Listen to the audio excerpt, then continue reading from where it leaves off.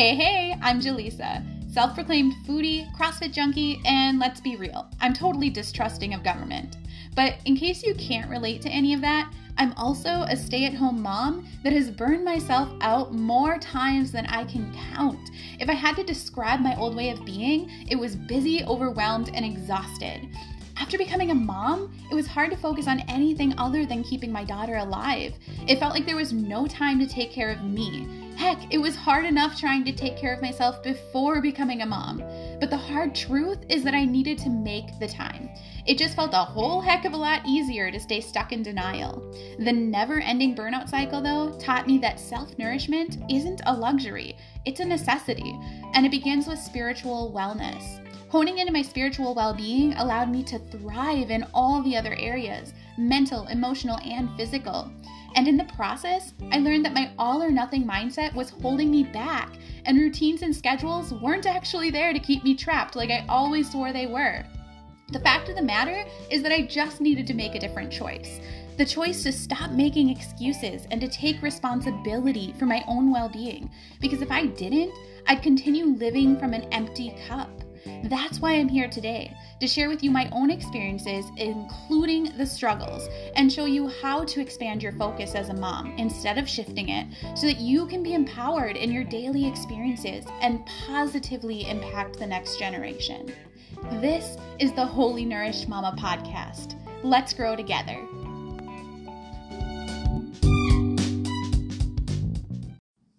Hey, happy Monday. And happy Memorial Day. Today is a bittersweet episode. It's going to close one era and continue another. But I want to start with this week's topic, which is that your roots matter. What and who you're grounded in matters. Before we jump in, I want to take a moment, since it is Memorial Day, to remember and honor those who sacrificed their lives for our freedom, as well as acknowledge the families of those who gave their lives. Galatians 5:13 says, "For you are called to freedom, brothers. Only do not use your freedom as an opportunity for the flesh, but through love serve one another." So thank you to those who served our country and gave your lives in the process. All right? Let's go ahead and dive into the episode. So like I said, your roots matter. And by roots, I mean what grounds you, your foundation, your support and nourishment, what feeds you and allows you to stand strong. Obviously, God is our strength, sustenance, and power. But today I want to talk about who and what you surround yourself with. And this topic came to mind a couple weeks ago after being at a small group Bible study and really realizing how far my husband and I had come in our faith walks since 5 years ago.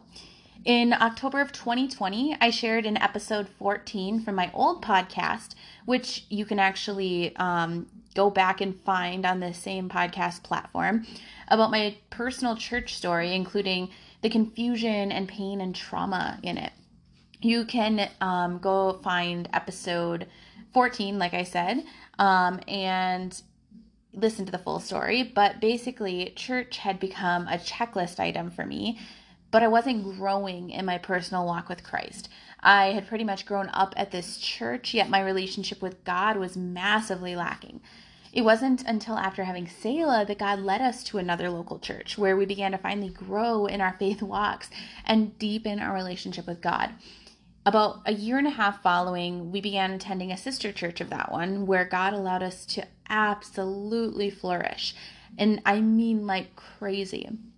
The connections we made mattered. In fact, in a very short time, some even became and are still like family. They have walked alongside us in struggles and vice versa. They've encouraged us in both good and bad times. They've helped us to grow in our faith and relationship with God. We are a community, truly a village. And the church we go to believes in and acts on doing life together, being real and growing together. Most importantly, they preach truth straight from the Word of God, even when it might not feel good or it's uncomfortable. They preach the whole Word of God, not just parts, and encourage each family and individual to dive into Scripture themselves and question whether or not truth is being taught. They know and preach the importance of learning and growing outside of church in our homes and the necessity of implementation along the way. The people there don't live cookie cutter lives like we had experienced in the past, like the fakeness, the church face, the certain way of speaking, right? Maybe you're familiar with that.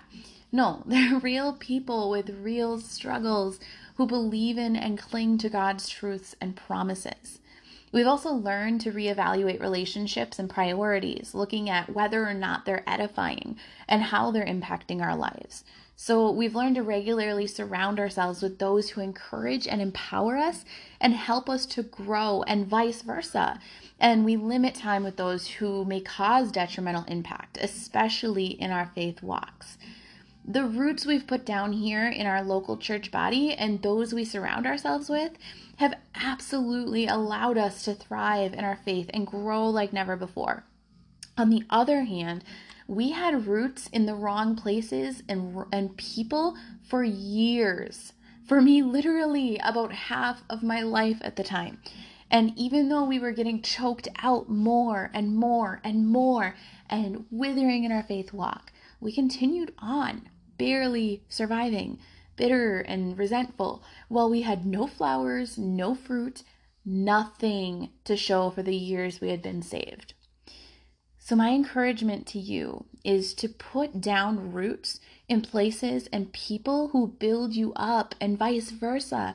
Most importantly, in your relationship with God, those who challenge you, your motives and decisions in life. Those who help you to grow in confidence instead of doubt and fear. Get uncomfortable and expand your circle. Try a new church. Expand your family by stepping out in faith and making new connections. If you have social anxiety and or are introverted like we consider ourselves, push through it. Get out there and fellowship. I will tell you right now, we used to absolutely avoid that at all costs. But then God changed our hearts. He softened our hearts to that. And He allowed us to make the right connections when that happened. He allowed us to meet the right people. So let God lead you to your people. Let God use you in others' lives. Let God work in the discomfort to grow you, to nurture you, and to cause you to thrive instead of just survive. I promise you, it's worth it. Practice being in tune with the Holy Spirit and let Him lead you to where He'd have you put down your roots. And if your roots are currently being choked out like ours were for years, and your growth is stagnant or you're retrogressing, dig them up now. Don't wait. When you plant your roots in healthy soil, you will experience exponential growth, refinement, and maturing. In other words, sanctification. Now, like I mentioned at the beginning of this episode, and I'm just going to jump right into this, okay? It's bittersweet for a reason, right? As it's ending a season and life is being brought to another season. So a few weeks ago, God planted the idea in me to begin a bakery venture with my daughter, kind of as a multifaceted opportunity. Not only to bring in some extra income and pay off debt, but for Selah to learn entrepreneurship, budgeting, and investment from a young age. Little did I know that the plans God had in store for it all were as big as they are. In the first week, our in-home bakery took off way more than we anticipated or than I had even wanted, honestly. It was something I thought would be nice to just kind of keep small and not end up making it a full-time business. But God, that's an ongoing theme lately. The week following our second week open was the same thing. Plus, I found out about the possibility to collaborate with a local coffee shop. And at the end of that second week, just this past Thursday or Friday, I believe, another opportunity to collaborate with another local business to be presented itself. So after lots of prayer, evaluation, and reprioritizing, God has put it on my heart to have my main focus be on the bakery with Selah. And interestingly enough, as I was trying to make sense of it all, because Like, let's be real here. It was confusing to me why God would want me to decrease my effort towards serving you and shift the focus to baked goods. It seemed kind of silly. But my friend connected the dots for me. Long story short, I'm a nurturer. Like, I know that. That's how God made me. He brought out that gift in me through motherhood, the thing I wanted the least in life, which ended up leading me to midwifery, caring for and nurturing moms and babies, then leading to birth trauma coaching, nurturing moms on their healing journeys, and here, nurturing moms, you, in daily life through rhythmic living, and just in a holistic manner. Now I get to grow in my relationship with my daughter as we do this bakery venture together, and nurture those in my local community through baked goods made with love, like as cliche as that sounds. Now, this doesn't mean I'm saying goodbye to the coaching or mentoring or nurturing moms in general, like completely. But this podcast in this season is no longer a top priority. The blog is no longer a top priority.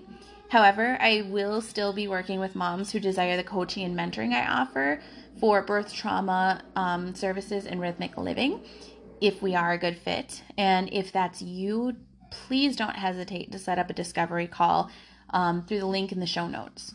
But even if that's not you, there is an abundance of tools and resources that God used me to create from my personal experiences.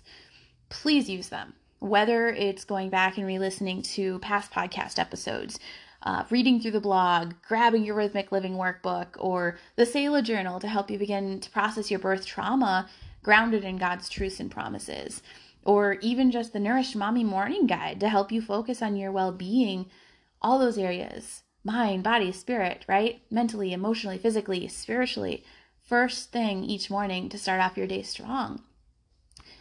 Okay, so there's all these different tools for you and resources. They will continue to be there for you in this season. As of right now, this is not a permanent goodbye. It's just see you later. So thank you so much for your support and for allowing me to walk alongside you on your journey.